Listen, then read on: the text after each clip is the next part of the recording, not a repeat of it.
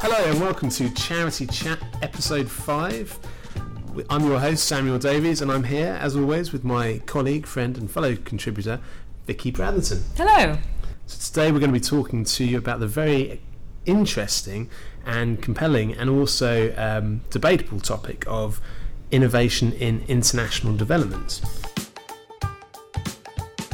So to start off, we're going to talk to you a little bit about the history of international development. Harry S. Truman, in his inaugural speech, said, "We must embark on a bold new programme for making the benefits of our scientific advances and industrial progress available for the improvement and growth of underdeveloped areas. The old imperialism, exploitation for foreign profit has no place in our plans. What we envisage is a programme of development based on the concept of democratic fair dealing." That was in 1949, and arguably that definitely hasn't happened. You could argue. It's interesting that it took the end of the Second World War, which obviously was genuinely a world war, to realise that, hey, do you know what? Colonialism, it's not good. Then in 2000, the year 2000, the UN signed the United Nations Millennium Declaration, which, as we all know, had 8 development goals to be achieved by 2015 or 2020. For those who don't know, what are those 8 goals, Sam? They are to eradicate extreme poverty and hunger, achieve universal primary education, promote gender equality and empower women, reduce child mortality, improve maternal health, combat HIV, AIDS, malaria and other diseases, and ensure environmental sustainability. And the 8th one, I should say, is develop a global partnership for development, which is the ultimate one really, because without that partnership between those countries giving aid and support and the countries that need that aid and support, and also the business and NGOs and the beneficiaries, without that the other 7 just don't happen. So that's the important one, I think. Some of those are in a better place than perhaps they were 15 years ago, but there is still an awful lot of work to be done. In 2013, the UK joined a select group of countries that has reached the target of donating 0.7% of their national income on foreign aid. In the UK, that's the equivalent of £11.4 billion. That's a lot of money. Which is a lot of money indeed, absolutely. But we'll talk a little bit more about why that is slightly deceptive in a minute. I've been doing a lot of reading ahead of this, Sam, because I'll be honest, foreign aid is not one of my areas of expertise, but that's the beauty of Charity Chat. We're all learning together. And I was reading an article. It's from September 2013 on the BBC website. We'll put the link up on the Charity Chat Facebook page and website. But it has a lot of different views from other people about should foreign aid be spent at home. And one thing that I think demonstrates your point perfectly about how much the UK spends on foreign aid. This quote from Jonathan Tanner of the Overseas Development Institute. So he says that a quick look at the numbers shows that for every £10 we spend as a country, we spend 16p on international aid. So when you add it up, we spend less in a year on aid than we do on fizzy drinks. Wow. So to the taxpayer, the amount that we pay on foreign aid could be seen as a negligible amount, yet it does a hell of a lot of good in other countries, or at least it's intended to do a lot of good. So there are some fundamental issues when we're talking about international development. If we look at international aid, for example, now here's a good quote from a man called Martin Drury, who's Director of Health Poverty Action, which is an NGO here in the UK. He says, "The common understanding is that the UK helps Africa through aid, but in reality this serves as a smokescreen for the billions taken out. Let's use more accurate language. It's sustained looting, and we should recognise that the City of London is at the heart of the global financial system that facilitates this." So that's quite a that's a strong viewpoint. Strong viewpoint indeed. And I'm sure many would agree with it, and many would disagree with it equally. From the same report, I think it says, well, Western countries send about $30 billion in development aid to Africa every year. More than 6 times that amount leaves the continent, in inverted commas, mainly to the same countries providing that aid. Is it leaving to come back straight back into government bank accounts, or is it actually coming to businesses that are based in the UK? Poverty equates to powerlessness. The best way of overcoming poverty is through emancipatory social movements in civil society, and aid programs and corporate charity are criticised for being paternalistic in their approach. And I think that's the criticism of big business. exploiting the cheap labour and the cheap resources that they can get from those countries. Absolutely. Yeah, I mean, international development as a definition is related to the concept of international aid, but it's distinct from it. International aid, when we think of international aid, we should really be thinking about specifically disaster relief and humanitarian aid. Disaster, whether it's natural disaster, like earthquakes, or other disasters like war and conflict. But international development really is looking at long-term solutions to problems by helping developing countries create the necessary capacity to provide sustainable solutions to their problems. Over the past week or so, Sam, I've been reading a really fascinating book called Poor Economics, which is by Abhijit Banerjee and Esther Duflo, and it addresses this very issue of, is foreign aid always good, or are we almost falling over ourselves to help people, but actually going about it in the wrong way? Are we enforcing our support too heavily on the poor people of that country, i.e. do they actually want this kind of support? Is the support that we are giving in terms of helping to try and improve education and healthcare, are they actually doing it in the right way? Do the poor of those countries actually want or need that support, and is it being done in the right way? So I've been doing a bit of research about international charities, as we are Charity Chat, and the charities that spend money on international development and foreign aid. So to go with the big one first, UNICEF, in 2014, their annual revenue was $5.169 billion, which is a huge sum of money, but they do an awful lot of work in countries across the world. So 62% of that revenue came from governments worldwide. And so I think that equates to about 3.181 billion. So that was the total revenue from governments. And they spent, as a charity, $4.325 billion on its development program. And 113 million of that was on the development effectiveness. So testing actually the effectiveness of the development programs that they're putting in place, which is a really interesting point. UNICEF obviously is a world leader in international development, so they will be it's good to see that they're very carefully monitoring actually how effective the projects that they're putting in place are, and they're constantly developing new ways of supporting people who are living in poverty across the world. Now they obviously do a huge breadth of work, from education to healthcare to famine relief and supporting refugees. Other charities like Save the Children, obviously their work focuses primarily on children, but their spending at their last annual accounts was £308.2 million on their international development activity. Oxfam, 46p in every pound is spent on their development work, and 33p in every pound is on their emergency response. And Comic Relief spend £56.4 million pounds on international development. So there's an awful lot of money going into this. Some of this is topped up by governments, but a lot of it is voluntary income as well, especially from Comic Relief. A large chunk of theirs is voluntary income. So while there's a lot of support from governments going in there's also a lot of individuals, companies and fundraisers out there that are helping.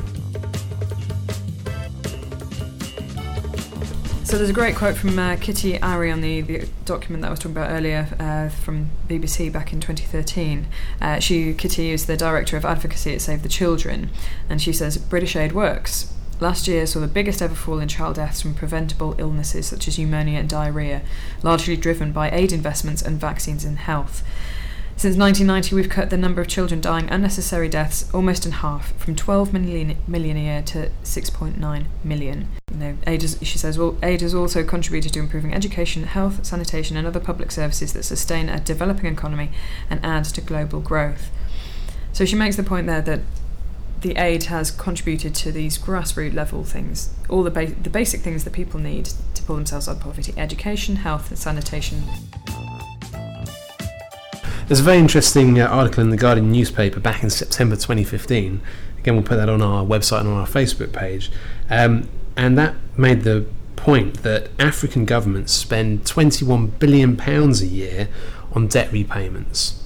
There is criticism, which we've already kind of touched on, but there is criticism of governments on the one hand talking about ring fencing large amounts of money, which they often get criticised for, and yet at the other hand they're in some cases they're generating more money through a variety of different things than they're actually giving to those countries. Dambisa Moyo, who wrote a fantastic book called Dead Africa, has said a few things on this subject. So one of the things she says, the aid model has not delivered jobs, and that is what we need, which makes absolute sense. So, giving aid, giving money, if that's not building jobs and creating capacity that is sustainable, then those people, that's a short-term thing, isn't it? Aid is a short-term thing, essentially.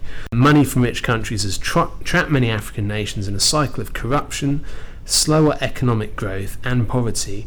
Cutting off the flow would be far more beneficial, and that's something that's received quite a lot of criticism, that statement in itself, but it's a very interesting point. And then there's another book by Darren Acemoglu and James A. Robinson. The book's called Why Nations Fail, and again this has got some very interesting points made.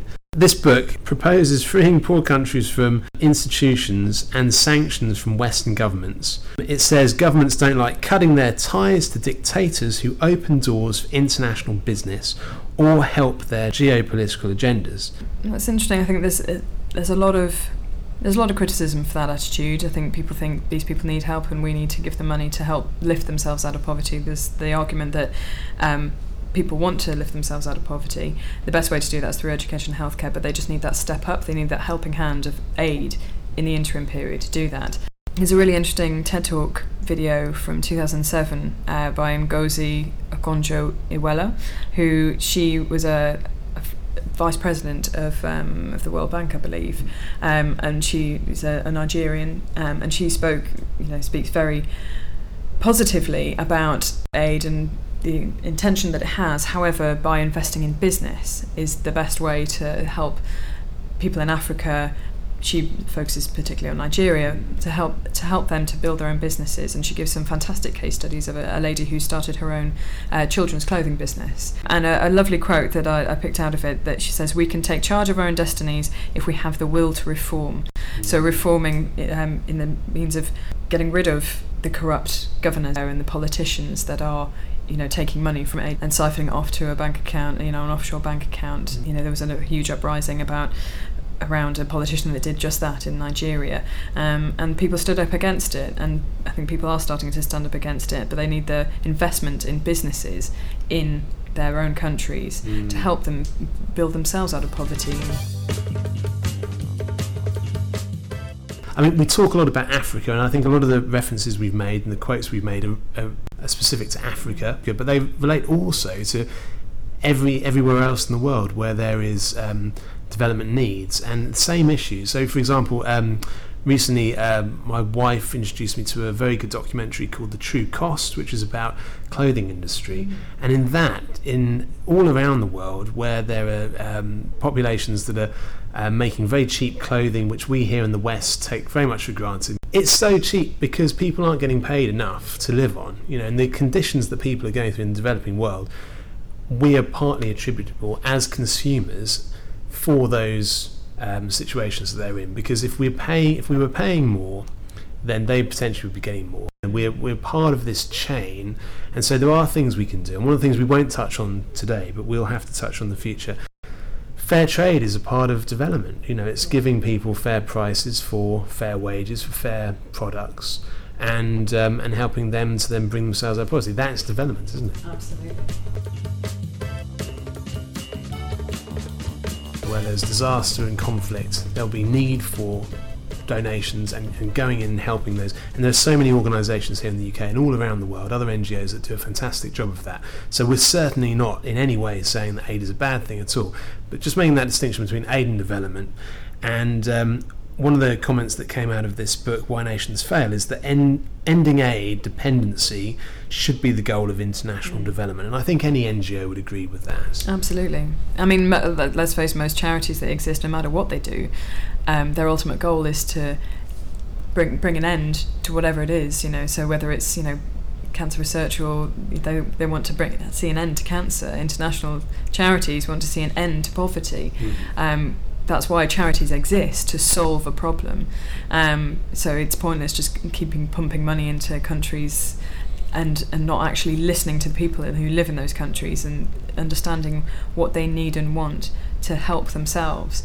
You know, we can, with the best will in the world, we can just keep pumping money into it, but if it's going into the wrong thing, it's completely pointless. So, you know, there are so many charities and governments that are demanding more in terms of reporting back and assessing the effectiveness of the projects that are being put in place to try and lift people out of poverty.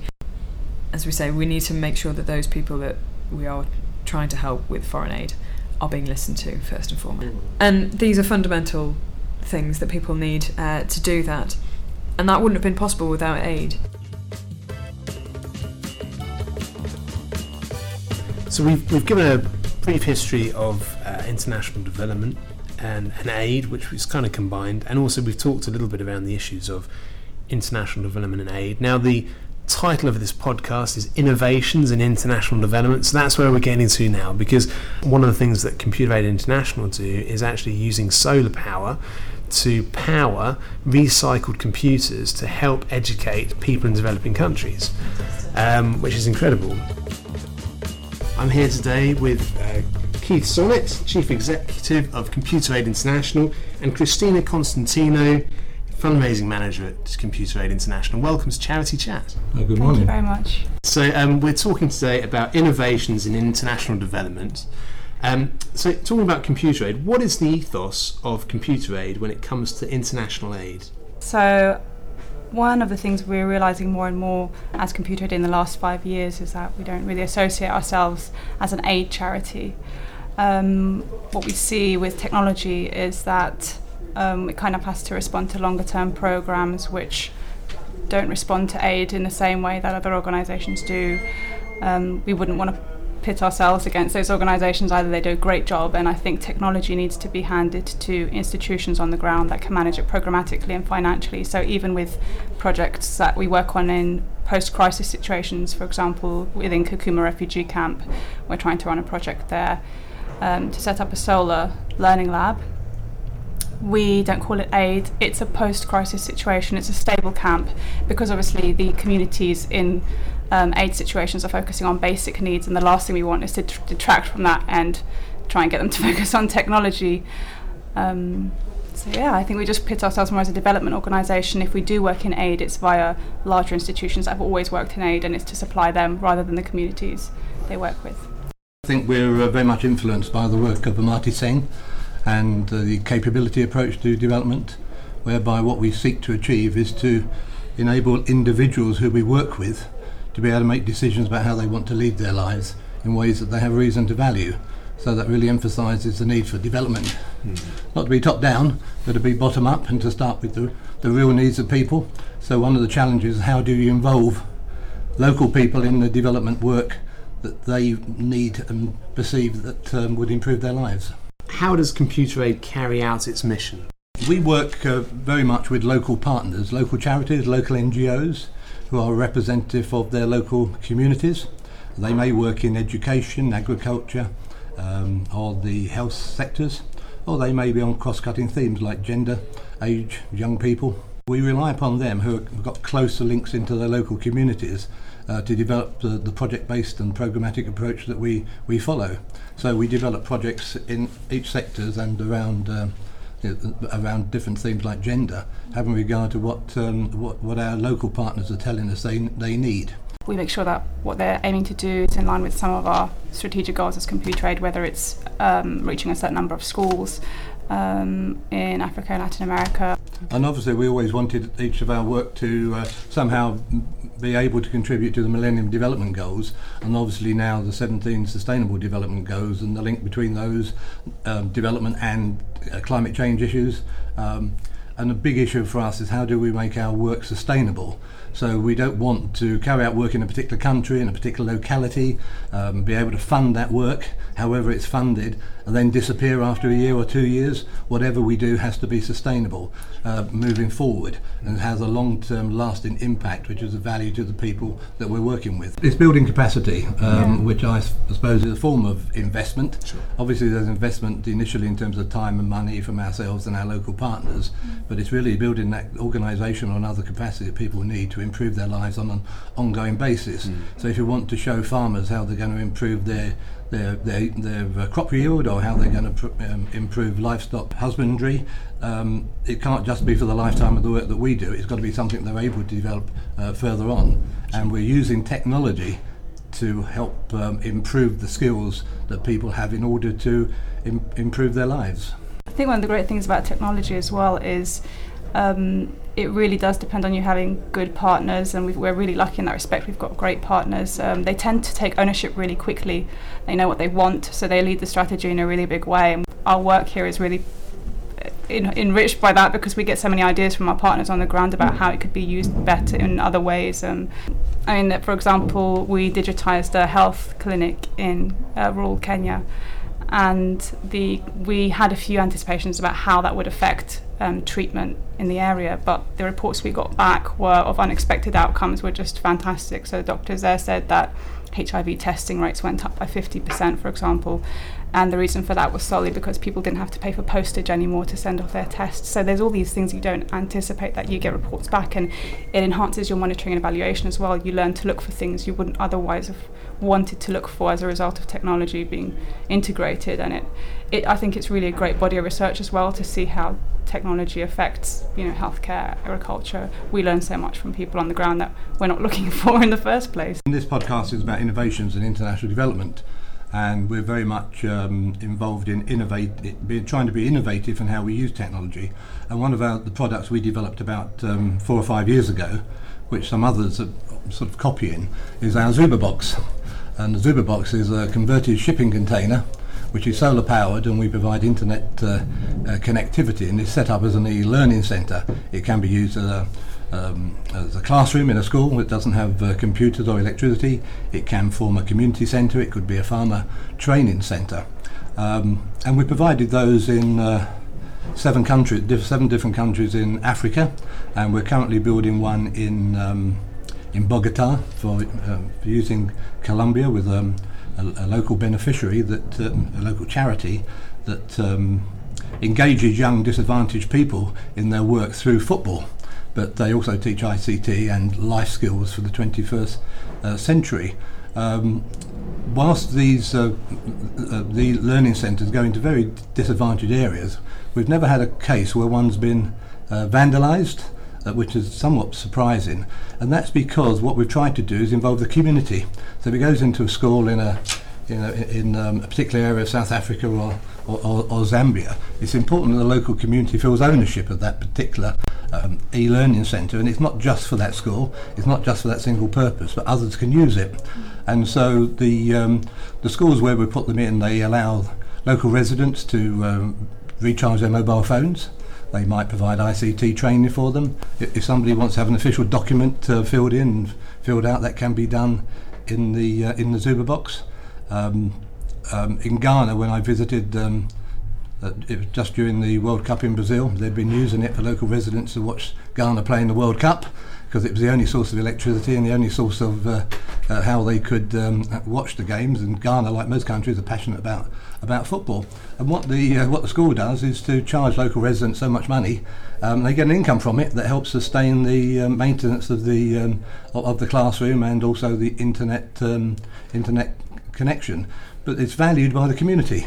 And if it's valued by the community, they feel ownership of it. They want to protect it, they want to look after it, and they want to use it. So it has a wider benefits than just for the initial people or the children or the farmers, which it was originally intended for. So it's having the extra unintended consequences that is just as important as the particular consequences that we were looking to develop when initiating the project in the first place. With the ZubaBox, is it made in those countries, or would it ever potentially be made in those countries? Well, all the ones we supplied so far in Africa have been made in the UK and shipped.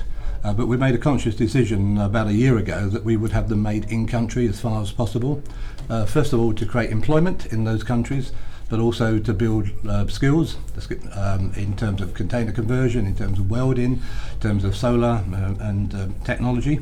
And so we've looked for local suppliers in different countries in which we're working who would be able to make them. So the box we're making in Bogota is being made completely by local suppliers under our supervision. What challenges are posed when working in international development? From our perspective, especially in technology for development, I think with a lot of charities actually, in the networking events we've attended and conferences, we've met a lot of charities who feel the same about the fact that there's a push for deeper projects, but there's this tension between that and getting funds big enough to form alliances between organisations and have cooperative projects. So I think there is the issue of that being, what a lot of your funders want out of the situation and what the organisations can actually achieve with the funds available. The other thing is for us, we're really impact led at the moment. So what that means is most of our projects are 2 to 3 years ideally,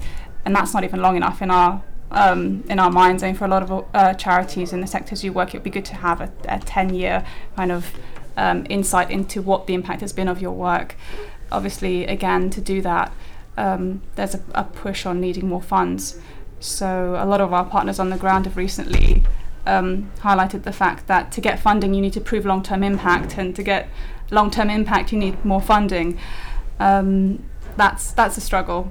What we're finding is we're getting great funders at the moment. We're getting fantastic donors who understand that, who are funding 3 to 5 year projects, which is great, and allowing us to really present what the findings of what ICT integration and development means.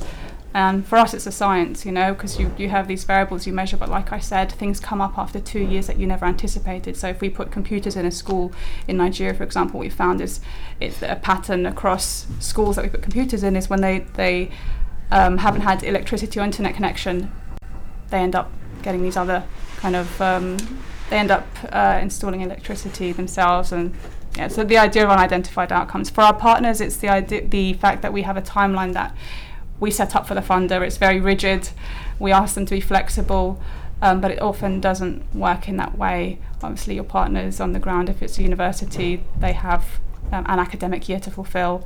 So just keeping contact with your funders and helping them to understand the changes to project timelines, I guess, is a big deal. I mean, most funders want to, whether it's a trust or a foundation or a corporate body that wants to carry out projects under their CSR programs, they're prepared to fund a particular project for a limited period of time, often only a year, sometimes 2, sometimes 3 years. The longer the better.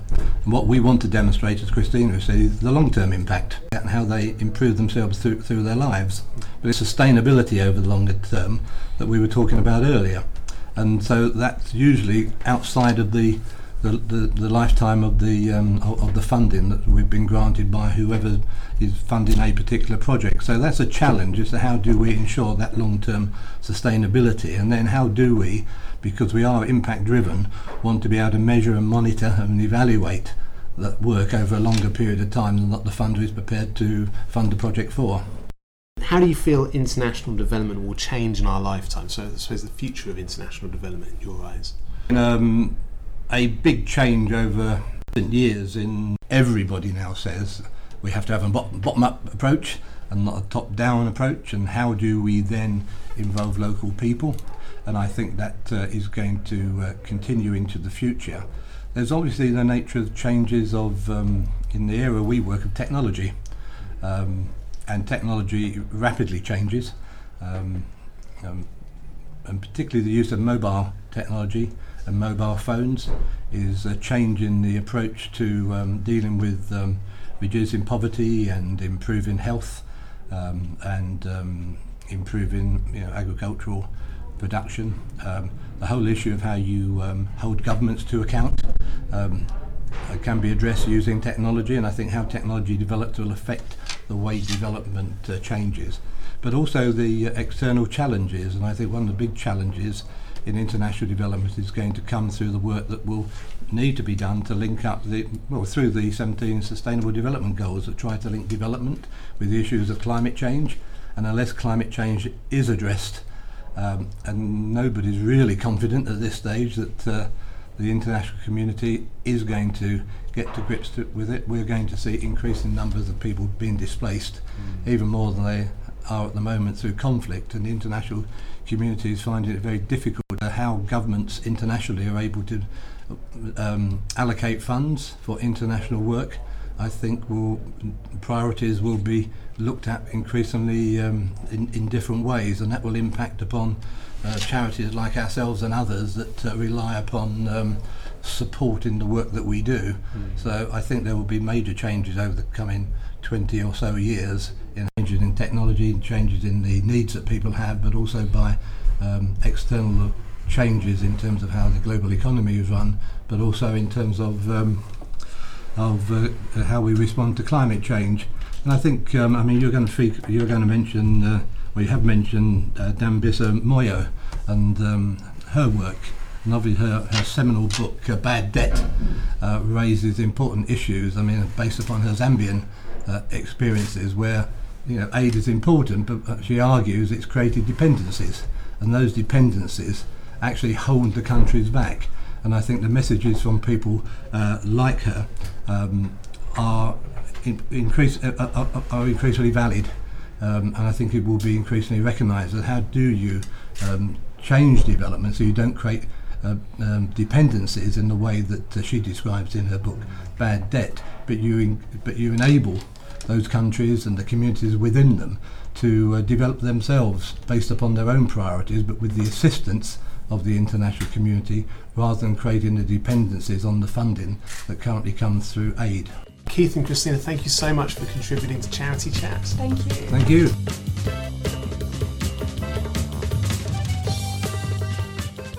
It's brilliant to hear that Computer Aid International are working with the people that they are there to serve, and not only are they teaching them things, but they're learning from them as well.